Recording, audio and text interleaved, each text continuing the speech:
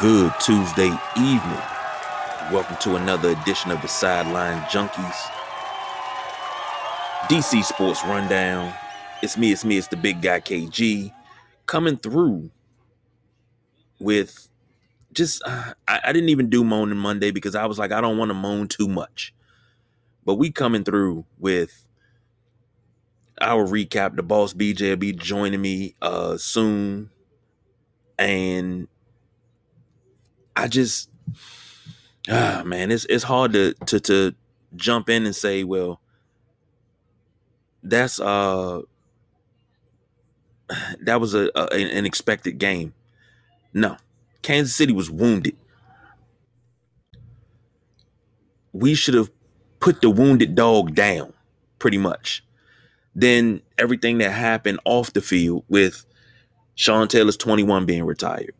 Then I don't know if it happened before game, after the game, Jackson Mahomes and his thing. We're going to unpack all of that. But without further ado, we got the man that signs all the checks. The legend, the showstopper, the icon, the boss, BJ. What is up, my brother? What's going on? What's happening, man? I'm here. Look, I told him, I said I couldn't do Moaning Monday because I would have moaned too loud Monday. Oh man, hey, you know I'm reeling, and I'm still kind of pissed off. So, but you know, it is what it is, and I just, you know what I really hate, man. Before we really dive into this, I hate that fact that people feel like that you can't be critical of your team and not be a true diehard bleeding fan. Like that's just nonsense. You can be critical. You can still support the team. You can still support whatever it is. But it can be your job. It could be something that they're not doing correctly, and still be a faithful, loyal employee, if that's your thing. You know. But That's true.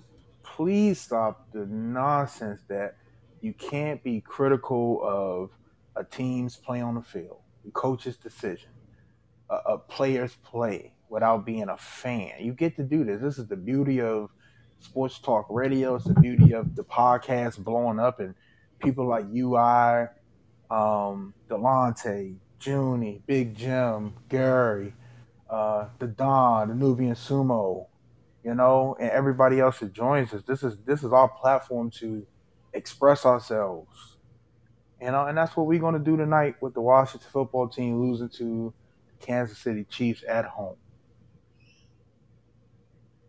Man, you know, looking at this game, let's focus on the game first. This was a tale of two different halves. Yes, it was. Washington played pretty damn good the first half. I don't know if they went in and made any adjustments that you should have made at halftime should have been minor because they were holding Mahomes in check. They, you know, the offense just needed a kick in the pants. Second half, I agree with that. Yep. right?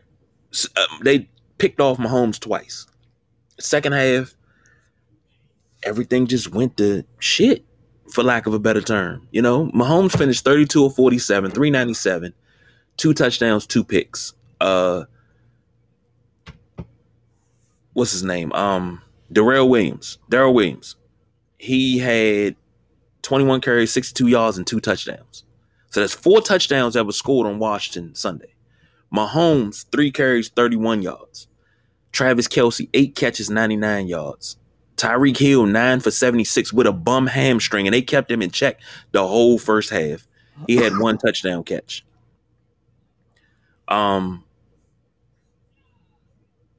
Demarcus Robinson, what did you have? 3 catches, 46 yards, and a TD. Okay. Offensively for the Chiefs, defensively for the Washington football team. They played well, but this is a game that I had circled on the schedule. I said this might be a loss. But coming in, Kansas City offense is not moving. This defense kind of sort of found its footing. a week ago and they kind of seen some things, but I saw a lot of selfish play on Sunday again.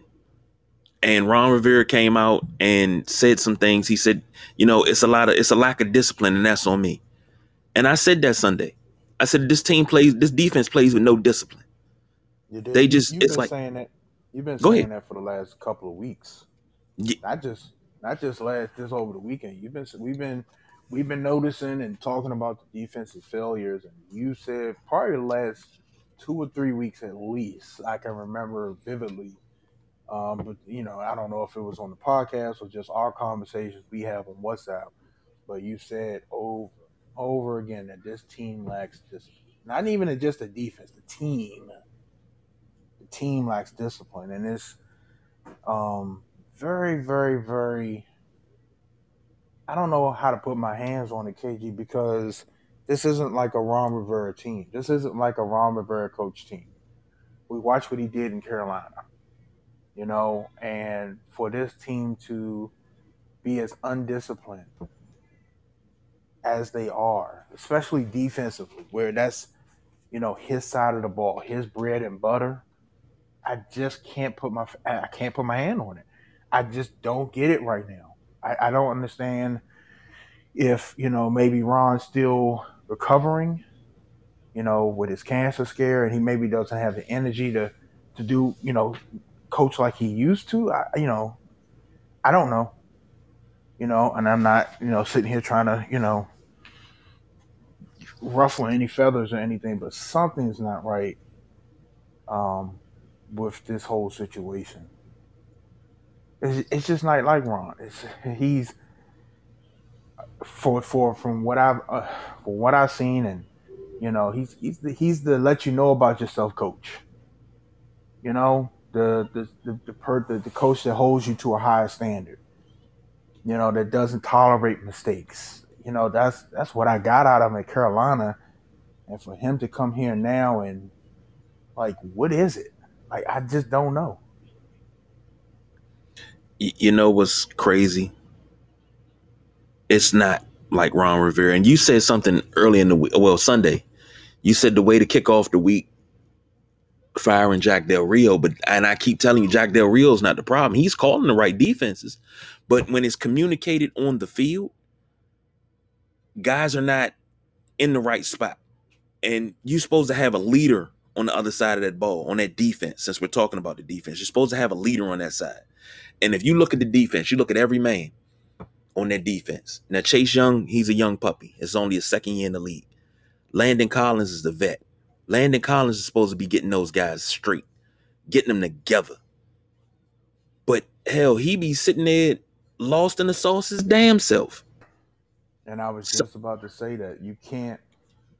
Nobody's going to respect, and look, we give Landon Collins a lot of shit on this show, but nobody's going to respect what's coming out of Landon Collins' mouth, holding people accountable when you're back there and you're one of the weakest links if not the weakest link on the defense.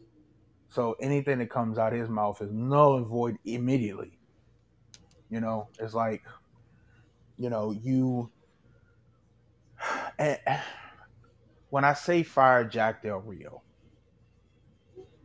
I don't want to seem like I'm placing all the blame on Jack Del Rio, as I'm not. This is a failure across the board, from him. Let me start over. From Ron Rivera down, this defense has failed this year. Okay, you can say it's scheme. You can say it's safety play from Landon Collins. You can say that it's 4 first-round draft picks on the field and not getting to the quarterback. I'm tired of hearing that.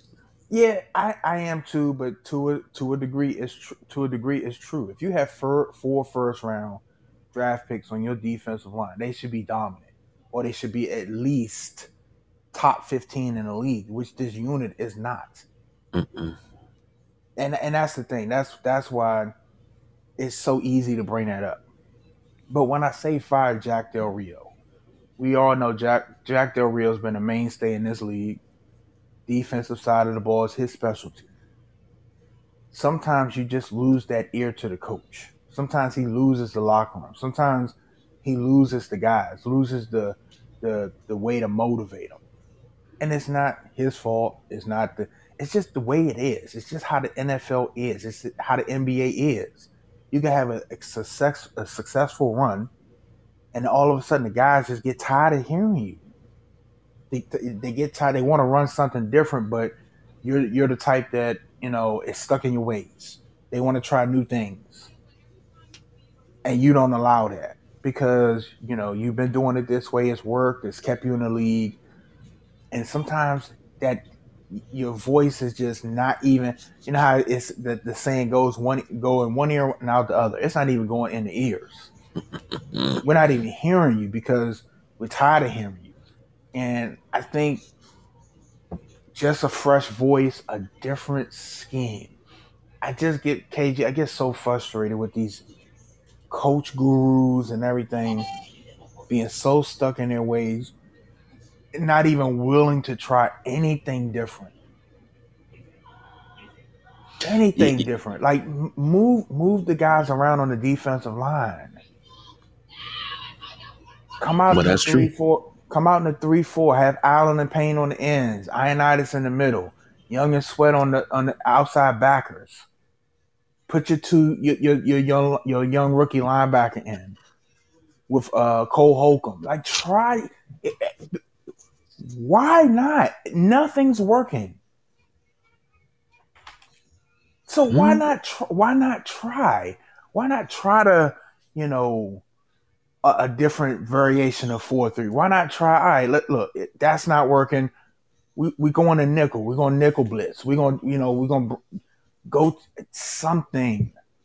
Bring the water boy on the field. Have him throw the bottles at the quarterback. Like it's like what? Why is it so hard to adapt? If you can't adapt, and this is anything. It's anything. It's not just football and basketball. You can't adapt to things as they're going along. More than likely, you're going to fall behind, or you're going to find your place and you're going to stay there. Mm-hmm. So, I'm gonna back off. I'm gonna. Well, the Midnight Rider says execution, execution, execution, and that is absolutely right. Absolutely right. Now, here's a few bright spots. We're not going to dog the defense. The defense played fairly well. Cole Holcomb, 10 tackles and a sack. Jamin Davis, who was, dogged the first 5 weeks, had 11 tackles, 5 solos, 6 assists on Sunday. Landon Collins had 6 tackles. Bobby McCain, 5 tackles and an interception. Chase Young, 3 tackles and a sack. Casey Toohill had a sack. So, I mean, they were getting in there. They were getting the sacks. And they were putting the pressure on the first half. Then second half, the offense was already stagnant. Then let's check the offense. Let's check the offense. Taylor Heinicke. As soon as you say his numbers, I'm not even gonna say it because I've been saying it for the last 2 weeks. So soon when you say Taylor Heinicke's numbers, how many times he threw the ball, I'm just gonna shut up. That's what I'm gonna do. I'm gonna just shut up. 24 for 39, 182, 1 touchdown, 1 pick. Why in the world did he throw the ball 39 times? But we were behind. That's why. Then on top of that, and Antonio Gibson taken out of the game after a crucial fumble. J.D. McKissic got the rest of the carries down the way. He was 8 for 45. McKissic. Gibson 10 for 44. Patterson 1 for 5. McKissic even led you in receptions, 8 for 65. Ricky Seals-Jones. Go ahead. I want to stop you right there because 2 things I want to point out. Will we see a change in guard at running back position? Because we know Antonio Gibson's a dog and he has talent. But something wrong with them hands, baby, because he can't hold on to the rock. And he keep letting that ball go in key situations. So is this time, are we going to see it going from them try to split carries and touches from J.D. McKissic to Antonio Gibson to now it being maybe 65, 35, 70, 30 McKissic? I really think this might be McKissick's time to. I wouldn't be surprised if he starts next week. Okay, that's the first point. The second point, I think, that's what I'm saying. Been 2 fumbles in 6 games, and 2 crucial times. If I remember, the first fumble was they were backed up in their territory. He gave the ball right back. Was it the Giants game? No, that wasn't the Giants game. That was Chargers game. That was the first game of the season. Okay, and he gave the ball right back. He gave the ball right back to the Chargers. So you can't hold on to that rock. You can't be a running back into this league. It don't matter how good you hit them holes. You got to hold on to that ball. The second thing is, I think they went to the well way too many times with the dumping into the backfield. I thought it was effective. And I thought that, I'm like, okay, bet. McKissick, Gibson, double trouble. We talked about that on the podcast. Get both of them in there. Do your thing. But I think they went to the well way too many times. And then Kansas City started noticing, as much as Kansas City's struggling, they're still an NFL defense. And if you do something too many times, if you go to the well too many times, you're going to get burnt. You're going to get burnt. And that interception, the hand up interception by the D lineman, he palmed it back on the offensive lineman. Mm-hmm. That's the case of it. They were waiting for that. Like he gonna keep going to it, and I'm gonna get that's one of the ones where you be like, I'm gonna get my hands on one of these. Exactly. I don't know which one, but I'm gonna get my hands on one. But we got another one of the Washington faithful, the one, the only. Reach out and touch my hand. Let me feel your power. The Midnight Rider. Yo, you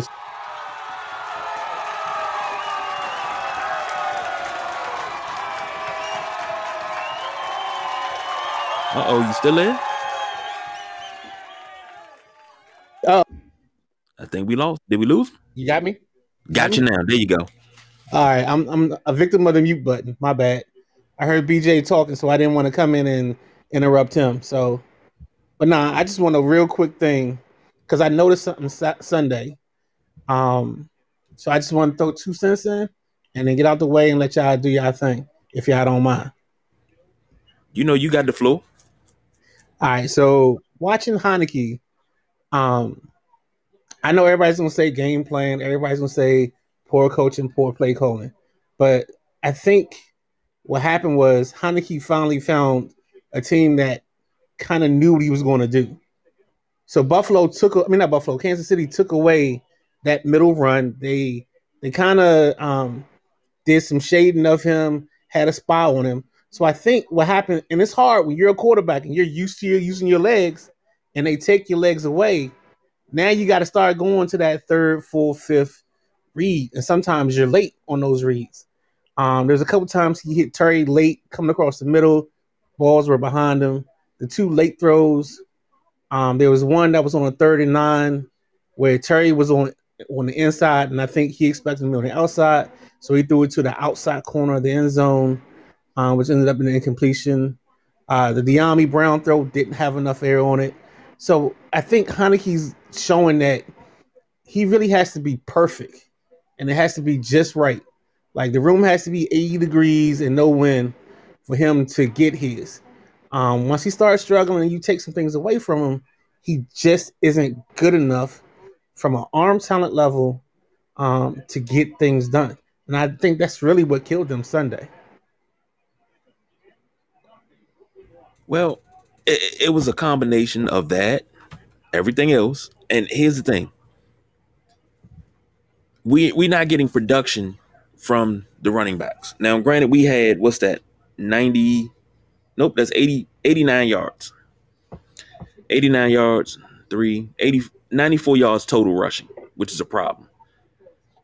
He's staring down receivers at times. He stares down Terry a lot. Terry was only 4 for 28. Scary Terry is a dog in this league, and he should be at least getting 10 targets a game. And he can't get them because he focuses in so much on Terry to bail him out. Here's a question. I seen it around Twitter. That's why I love doing this show on Tuesday nights. Is it time to pull the Taylor Heinicke plug and insert Kyle Allen?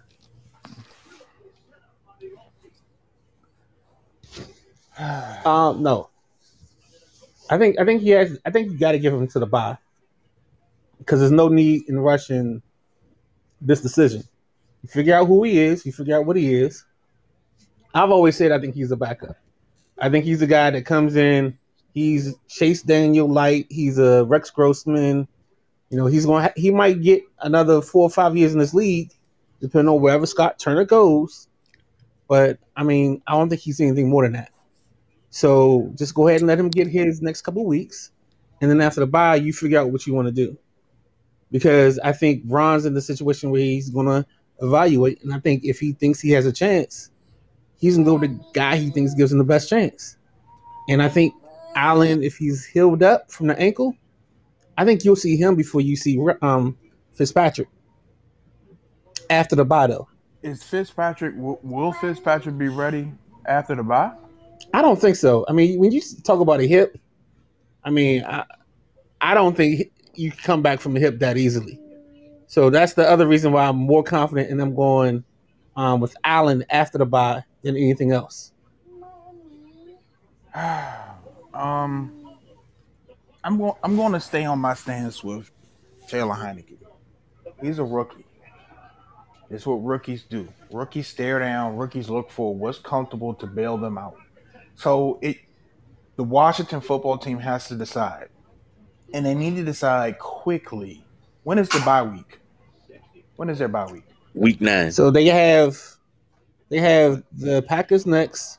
I think it's the Broncos. I think it's bye week, Tampa, and the Raiders. All right, they have to decide because we talked about this. I believe we talked about this. Are you in a rebuild or are you trying to win? Because if you're trying to win, the quarterback, other than Fitzpatrick, and that's shaky because he would still have to come back, get rhythm, get acclimated with the offense again. And I don't think it would take him that long. So you have to decide as an organization where you are because the 2 quarterbacks that's on the roster right now, aren't going to get you to the playoffs. So with that being said, and I'm going to bring this name up because if you want to win, oh God, no. If you want to win now and you think that your defense is subject because the offense is so bad. Remember, we always talk about this.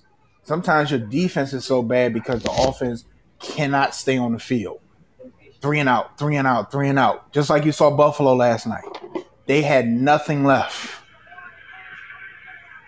Tennessee wore them down. Derrick Henry, Julio Jones, A.J. Brown. Blank receiver. I don't even know his damn name. Anyway, you got to go get Cam Newton.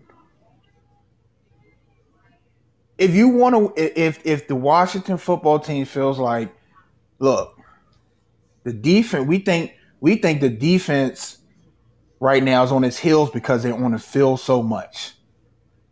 If you want to win now, and if you want to compete, because they're not going to win the division, they're not going to beat Dallas. That's obvious. And I'm sorry to hurt anybody's feelings. That's why they're not going to beat the Dallas Cowboys. It's just not going to happen. Not this team right here. I believe in Taylor Heinicke. I just think that, unfortunately for him, he keeps being put in positions where he's asked to, you got to be the guy. You got to win. You got to win this game for us. He's done it twice this year. He's a rookie. This is his 6th or 7th, whatever it is. Start his entire career. So when he's staring people down, this is a rookie quarterback. Yeah, he's been in the league since 15. But you still got to get them live bullets. And he hasn't got them live. He's getting them now. He's getting different defenses. Now he's getting people preparing for him. Oh, he is mobile. We're gonna spy this. We're gonna blitz here. He likes to stare down here. You're getting professionals that get to prepare a week for you now. And I don't blame him. This team goes on the field from the first half to the second half, and they make no damn adjustments the whole game. Like I said, they went to the well on the dump offs to Gibson. They were working, they were open to Gibson and McKissick in the flats. They went to it way too many times. Way too many times. So if this is what the great Scott Turner has, then that needs to be reevaluated. Not just Jack Del Rio, but if I'm Ron Rivera, if I'm talking to the GM, if I'm having it, look, I'm going to him like, look, we got a chance. We can get in a wild card spot. I need Cam. Cam is going to win now. Cam is going to win now. I gotta disagree with you, DJ. I really do. I have to disagree. Not because I don't have faith in Cam Newton. I don't. And one thing I do agree with both of you gentlemen, I don't agree with pulling the plug on Taylor Heinicke. That's number one. Number two, Ben, I have to disagree with you. I think you got to give Taylor Heinicke the season. You got to see what this cat can do. Everybody's saying it's an experiment, but he has to be coached. And when I say stuff like this, people think that I'm crazy and it's out the way. But you know who he would benefit from with just a couple of workouts? And I'm not being facetious. I'm not joking. If he did a couple of workouts with Jim Zorn, you would see a totally different quarterback. I'm telling you, he would be a little bit more efficient. You would see the improvement. Every quarterback has ever worked with Jim Zorn as their quarterback's coach. The year that they worked with him, they improved and had their greatest season. That's number one.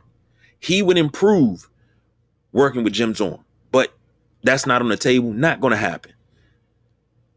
Going to get Cam may not be the answer, because then Cam has to come in and then he has to go through COVID protocols and things like that. And he has to I'm sure he can get through the playbook. I think the playbook he ran under Scott Turner in Carolina, correct?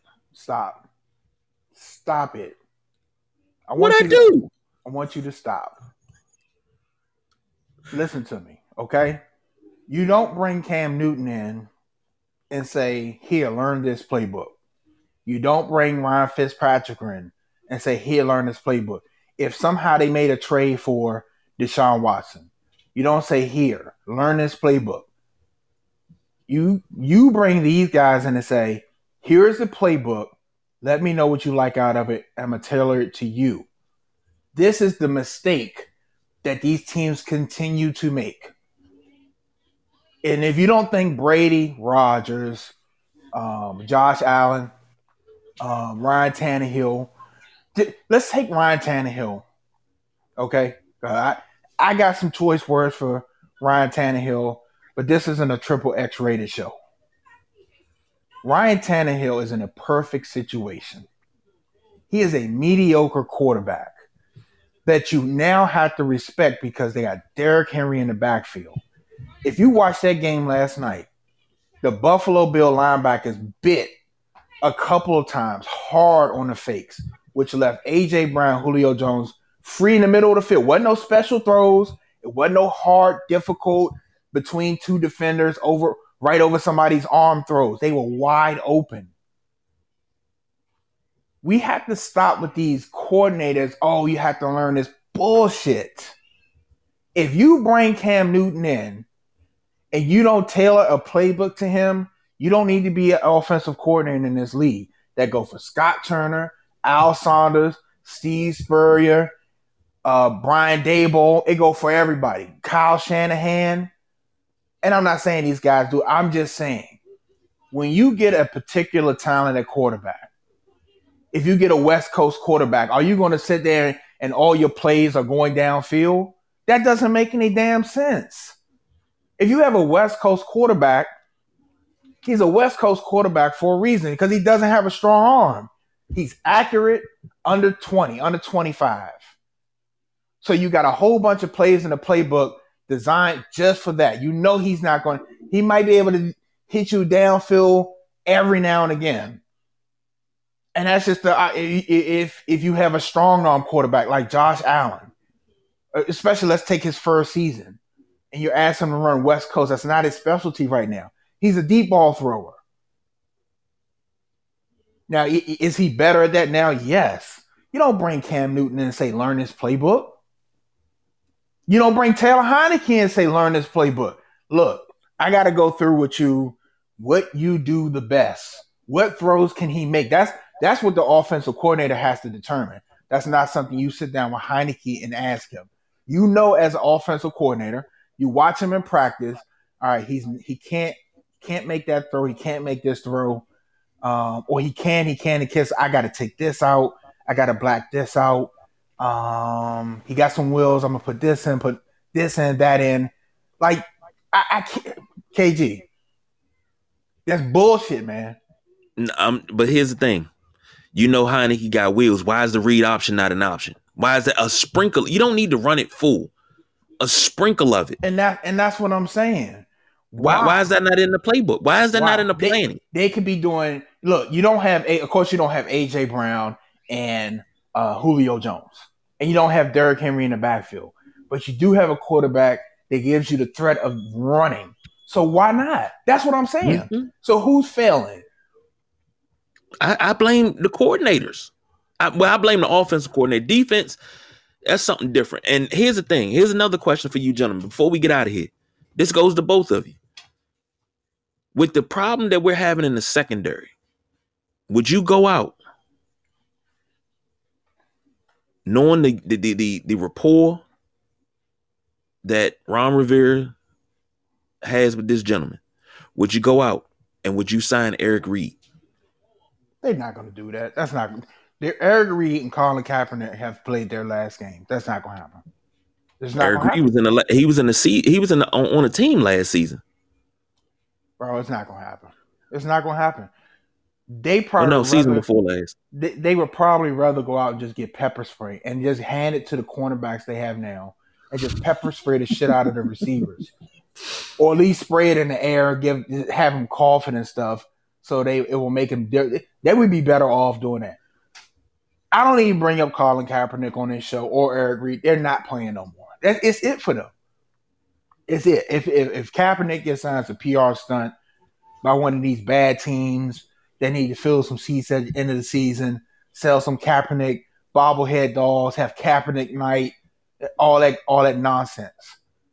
So nah, it's not. And the sad thing is, if you have the people on the team, William Jackson is looking like a really bad free agent signing right now.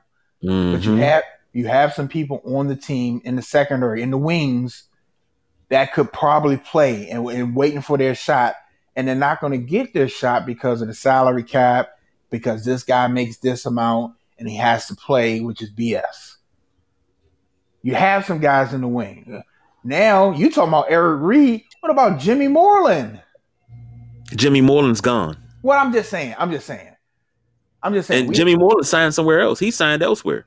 What I'm saying is you're having all these problems in the secondary, and you had somebody in the secondary on a team last season that you let go that showed some real promise, and now you're having all these secondary issues, and it's just making you look stupid as hell. But here's the thing. You talk about Jimmy Moreland being gone. You got Cameron Curl. They moved him over to free safety this year. DeShazer Everett can play strong safety very well. I love him on special teams, though. You need a guy. You need experience. I'm not saying I would go away from Cameron Curl, but I would have if I'm the GM, I'm going to get Eric Reid. I'm going to pawn off Landon Collins on the highest bid, or I'm going to eat that contract, one or the other. That's number one.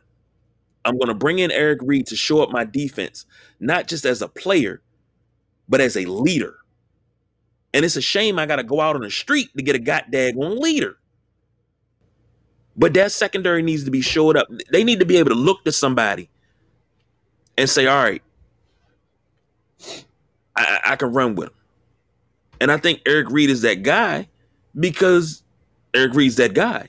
You know, he's had a solid career before the situation with the NFL. I think it's two guys they got to play. And I think the move for Carroll is one, but I think you got to either get DeShazier in or you got to promote Reeves and diminish the role of McCain or somebody else. Second, I think I hear what you're saying, BJ, about the coordinators in the offense, but I think coordinators give players more say over the first 15 because most guys, even if you like hear the sideline talk, they'll always ask, "What are you comfortable with?" So it's not that he's working in something he's not comfortable with. His uncomfortableness is coming from the fact that he cannot, and this is being specific to Taylor Heinicke, that they took away his legs. And that's, I mean, if you got a powerful right hook and you in a boxing match and you hit the dude with your best shot and he look at you and smile, that changes your whole demeanor. And that's what it felt like to me watching the game, was they took away his power punch and then he started looking for answers. And it wasn't the play calling because that he almost screwed up the one touchdown he had down the seam to Ricky Seals-Jones. So I always come back and I wish, and I'm going to start to look and see if NFL Network has the All-22, because this All-22 right here would be real juicy because I think he missed or he looked away from some stuff that was there. And I'm not trying to take Ron Rivera's side, but it's just from the way the designs of what they do felt like he missed some things and he left some stuff on the field. Just like the Giants game, he missed Humphrey screaming down the middle. So I can't always say it's on the coordinator because I think coordinators give you what you like in the first 15 especially. But I think they do it throughout the game too. I'll give you that. I just, man, we on here searching for answers. I'm being honest. I think we shouldn't hit the panic button. No. I don't want to hit the panic button. But something has to change because what we doing right now. Now, this is not Joe Gibbs. Joe Gibbs would come in at halftime, take the whole game plan, and literally throw it in the trash can and install something new at the half, and you come out and you see a totally different team. I know I'm not going to get that. I'm not expecting that. But what I'm expecting is when you take away one thing, like you said, they took away his legs, then something else should have came. It's certain things that we do well certain weeks and certain times during games. They work well, and then we go away from them. And it's not like they're working well to build something up. They work well. Okay, let's try something else. No, keep going with what works until they stop it. And all right, now go ahead. No, I was gonna say I'll give you that, but there are plays where I think, like, the reason I started this message to you guys with the 3 words execution, is because I felt there were 3 or 4 plays where if the quarterback does his job, this is a different ball game. The 2 early throws to Terry, the throw to Dyami Brown, and to keep it simple, the throw on the 3rd and 2 to Humphreys that hit the ground 4 yards before he even got to him. And I'm not even going to talk about the screen that he missed. So it's like, we're a team, and this is how I'm going to say this. It has to be perfect. It has to be 82 and sunny. It's hard for them from a talent standpoint because of who they don't have and what they're not doing on defense, for them to miss on certain things. They got it. If they got it, they got to take advantage of the opportunity. If not, we're going to see a lot more of these 27-13s, these 38-13s, because they're not going to be able to make up for when he misses, especially as you guys said all night tonight so eloquently, not with this defense playing this way. Agreed. Now, let's look forward. We're in week 7. The Washington football team travels to Green Bay to face Aaron Rodgers, Davante Adams, and the frickin' Packers next week. I haven't even looked at the line. I guarantee you this line is going to be double digits by Sunday, if it ain't already. But here's my problem. Is this a winnable game? Let's just let me just ask that. Is this a winnable game? Yes. Okay. I mean, if you wake up and compete, every game is a winnable game. And I'm that's what I like to sorry, hear. Doug. I mean, Doug, I played high school baseball at Carroll. We was and whatever, but I You felt went out like there and competed. we playing. You gonna get the best shot that we got. We might be 0-19 afterwards, but yeah, I'm gonna feel good about myself when I leave. And I think what we forgot in this part of this was, if you looked at the schedule from the beginning, you had a feeling that we were gonna be 2-4, 2-5. The problem is now you got to figure out how you recover from that 2-5 to resurrect and make anything better than that. So that's why you always hear coaches say, "Don't tell me about the pregnancy, tell me about the baby." Right now, we in the pregnancy. Right now, we in all them stages, the trimesters. So you can't tell me about this right now because all we're really worried about is the end result. And we've seen teams time after time get better as the season go along. This is why Tom Izzo is one of the best coaches at Michigan State. You get better as the season goes, and sometimes you fix those holes. And when you get the competition down to where it's at your level, which is going to happen after they play, when they play the Broncos, Carolina, the Raiders, and some of them other teams. So I think there's a chance that they can still recover this. I don't think they're drowning yet. So I believe in processes. So I think the process can play itself out for them to figure this out. Here's my thing. And we came in to the Saints game and we said, okay, you got a stretch of 4 games. You got the Saints, the Chiefs, the Packers, the Broncos. Well, actually, it's more than 4 games. And at that time, we were talking all the way up to the Raiders. So we had a stretch of games. And I was like, okay, out of that stretch of games, we should lose 2. We shouldn't lose no more than 2. So I was thinking Chiefs and Buccaneers. Every other game should be wins. We should have beat Saints. No doubt in my mind, we should have beat them. Didn't execute. The Chiefs game was iffy. That's a game we should have won. Now this Packers game coming up Sunday, 1 p.m. It's already 9.5 point favorite for Green Bay. Now we're down to must-win games because they're second in the NFC East.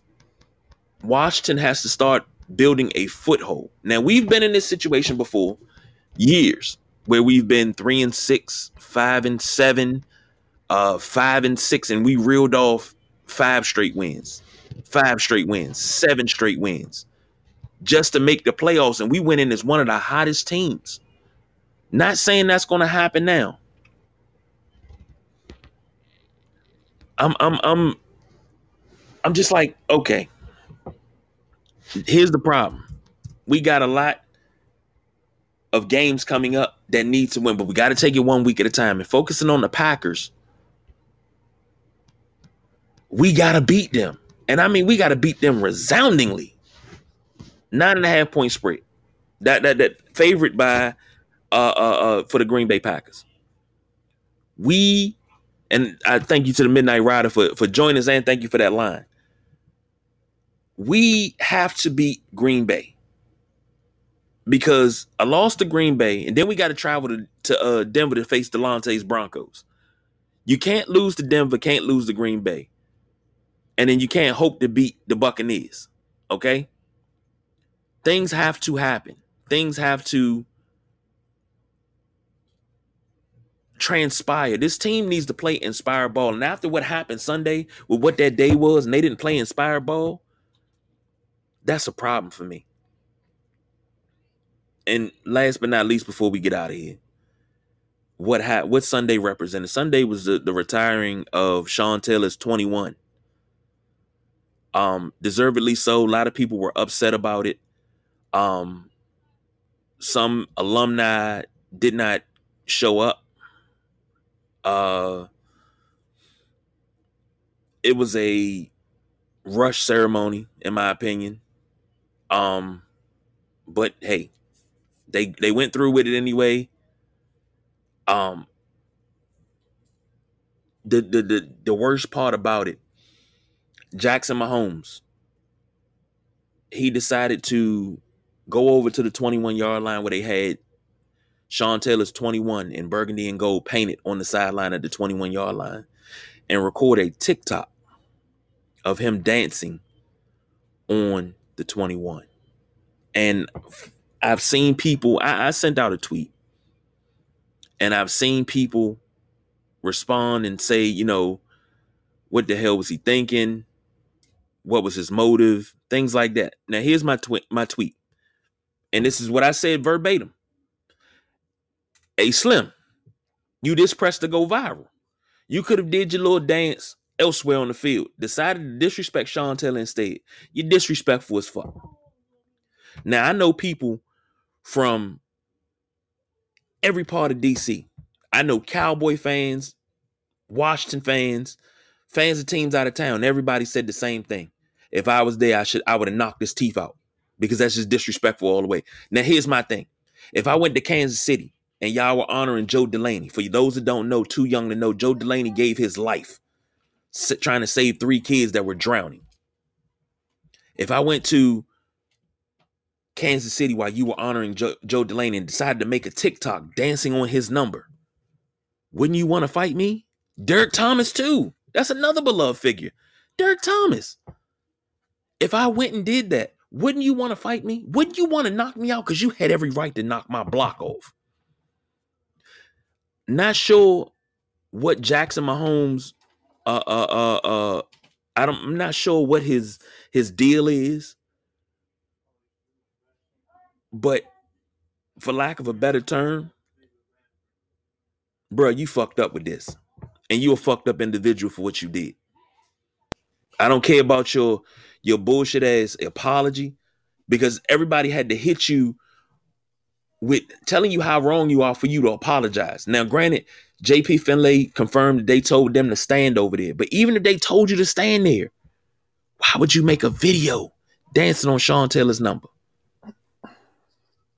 Brother, and I know we got to get out of here. I just want to just say this real quick. I thought that the alumni weekend and the Sean Taylor thing as a whole was just hot fire, hot dumpster fire. I thought it was very, very, very, very piss poorly planned, not well thought out, not a long enough tribute. You know, I think that the 4.5 minutes they took to honor Sean Taylor just wasn't enough. So that's that. To say that you've been planning this since the beginning of the season and to see what transpired on the field was just absolutely nonsense and disgraceful. And to Jackson Mahomes, brother, you're talking about somebody, and I'm not defending him, because when you go into other places, just like you go if you go into somebody else's hood, you already know what the deal is. You kind of educated yourself on where not to go, what not to do, what colors not to wear. So Jackson Mahomes, he's not going to get a pass, but he has no idea what 21 means to the Washington football team organization. He probably doesn't know who he is and why. And I know JP Finlay confirmed it, but why were they told? Why is anybody standing on the 21? That's what I just don't get that. Why is anybody even, if it's chained off, why is anybody allowed to go inside the chains on the 21? Other than maybe players and their family, Sean Taylor's family, the alumni that want to take a picture, fine. Why is Jackson Mahomes, because he's Patrick Mahomes' brother, allowed on the 21? Why is he on the sideline? And why is he on the field? Yeah, I get it. You're Patrick Mahomes' brother. Patrick Mahomes is one of the faces of the league. You get the on the field pass, blah blah blah. I get it, but it should, bro. I've been to the stadium and got chewed out because the game ended. We weren't leaving fast enough every time. But you telling me it's somebody dancing on Sean Taylor's number on the field? Get out of here, man. Come on. Yeah, I don't really think the apology was sincere because from what I read, he was caught dumping water on a Ravens fan at a Ravens game. Mm-hmm. I don't know if he did it from the suite or wherever he did it from. So like the past is there. Like the when you look at people's history, you already got a history of being a malcontent. So yeah, I mean, to say bro, like for real, like if we're going somewhere and I know you're not up to speed, I got to put you up to speed. Hey man, this weekend, don't do. If I'm Patrick Holmes, don't do nothing stupid this weekend. They're honoring Sean Taylor. This is a big thing for them. You know what I'm saying? Keep yourself out of trouble. But it happened, and for this organization, these are the type of things that happen to this organization. They just take a black eye after another black eye, man. As soon as that one healed, they get hit again. Mm-hmm. It's to the point where you're starting to get brain damage now. If he dies, he dies. That's it. That's where we are. Getting hit with the Washington football team or as an organization. So I just thought it was, it was very. Let me speak the positive. It was very nice to see Sean's family, his grown daughter. From the pictures, I saw her as a baby when Sean's holding her. To see her at the field as a young woman honoring her father, that was awesome.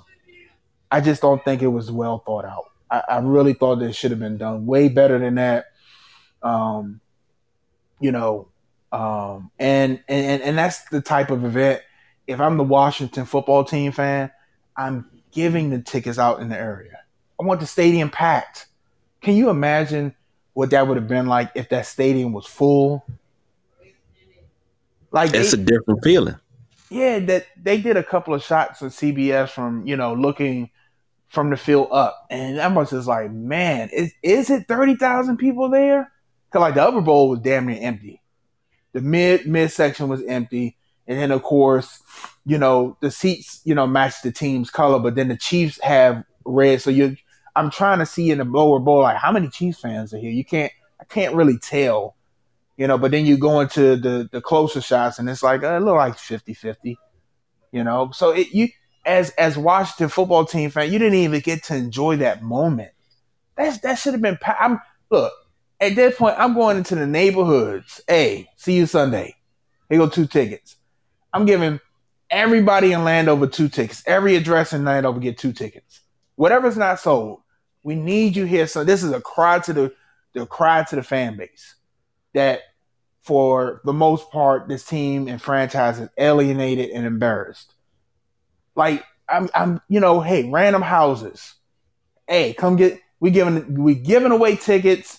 If it was planned correctly, we giving away tickets Wednesday and Thursday of last week from this time to this time. I guarantee you that stadium would have been full. I can agree. And I like what you said about going to different houses and things and giving away tickets. Like that's what it used to be. Remember they would give away tickets at job functions. They would, hey, certain job did something, or they was a part of the sponsorship group, and we giving out tickets. They didn't give out suites. They didn't give out nothing in the suites. Because remember, the first game we ever went to was through my job at the time. Mm-hmm. Matter of fact, Big Jim's wife, Valerie, my sister, she got us those tickets. And we went to our first game. Now, this is 21 years ago, Christmas Eve, 2000. Norv Turner had been fired. We got to see the first black head coach in Washington Redskin history in Terry Robisky. He coached the next game was the final game. It was the next to last game. And they didn't bring him back. But Terry Robisky coached that game against the Cardinals. And they won. We had a string of games where we was going to games and they was winning the games we were going to. Yep. But I mean, things like that, they don't interact with the community anymore. It's like, you acting like you done won 17 championships in 18 years and you looking down the fan base like peasant. Yeah, that's what it feels like. That's what it feels like. If we're not making no money off of it, it's not happening. That's what it feels like. Yeah, I don't like it. I don't like the relationship they have. I don't like how this event was planned. And the thing is, you combine this event with Alumni Weekend, and you had the alumni, so you introduced all, and they put it on Facebook Live. It's about an 11-minute video, maybe if that long. It was on Facebook Live, and they put out the alumni from the 60s, the 70s, the 80s, the 90s, and the 2000s. And I've seen a lot of faces from anything after the 90s and possibly the 2000s. But I'll say we could stop in the 90s. And if you're going to go in the 2000s, it should only be the 04, the 07s, 05, those teams, those Joe Gibbs 2.0 teams. Anything after Joe Gibbs 2.0, unless you really want to bring in RG3, who's begging for a job right now with Washington, nobody else should be invited. We're going to talk alumni. We're going to talk about from 90s back. And I'll bring a sprinkle of those guys. I was trying to figure out why the hell Rod Gardner was there. Like, he's an alumni, but he's not a legend. But that's what I'm saying. I don't even think he gets to be an alumni. Like, this is what bad teams do that don't win. They have to celebrate mediocrity. God, this is what they do. Rod Gardner wasn't no great receiver here. I'm not bringing him back for Alumni Weekend. Say it again. Say it again. You have to have. Look, we ruffle feathers. But you have to have some type of standards. And like you said, if you want to bring, Chris Cooley, guys like that back,